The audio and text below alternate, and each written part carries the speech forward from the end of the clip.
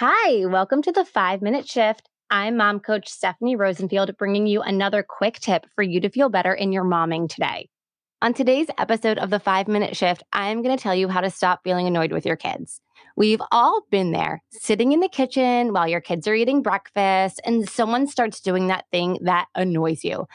The high pitched whine sound that you can't stand, the kicking and kicking of the kitchen island, the repeating themselves over and over or insisting on changing their clothes 7 times.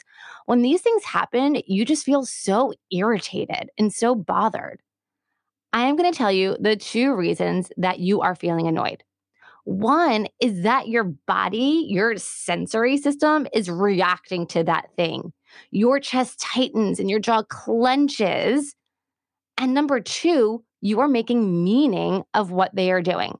Most often, it's that they're not doing what you want them to do. They won't stop whining or stop kicking or just stay in that first outfit. You feel annoyed because you can't control their behavior. And your annoyance is caused by your interpretation of their actions. Things like they're out of control, they're not listening, they shouldn't be doing this. You feel annoyed because you think they need to change their behaviors or stop what they are doing. And here's the thing, left unchecked, the feeling of annoyance eventually turns into anger. When you're annoyed, you can sort of restrain yourself, right? Maybe your tone of voice gives you away, but you aren't losing your mind. But when met with this trigger that annoys you, without working on it, it may lead to anger and outbursts that you don't like. So, there are two ways to decrease your feeling of annoyance towards your kids so you can feel more positive emotions, more in control. I'm not saying like, yay, this is happening, but I am in control and I can deal with this. So, the first way to decrease your annoyance is by reinterpreting their behaviors and asking yourself, what else could be true?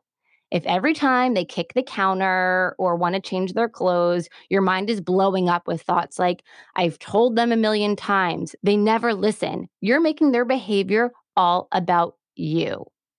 What if it has nothing to do with you? What if they just need some assistance, some help? What if they're having a hard time or just being human?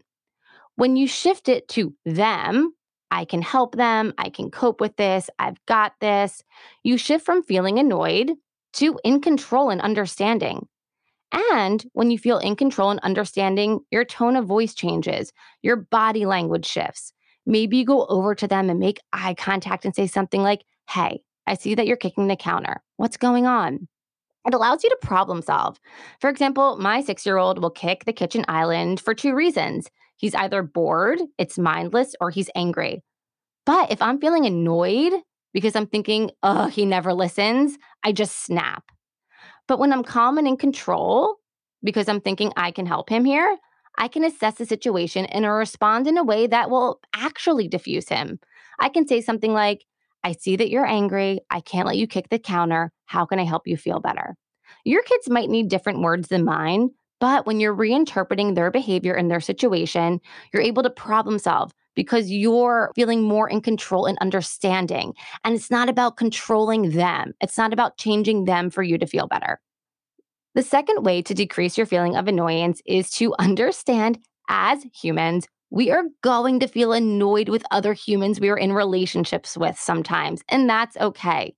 When you feel your jaw clench and the tightness in your chest, remind yourself, I am irritated by this, but that's okay. This is normal. They are normal. They're just being human too. I don't need to fix this right now. Because what happens is when you start to feel that annoyance rise, your jaw clench and your chest tighten, is you are like, I need to fix this. They need to stop so I can feel better.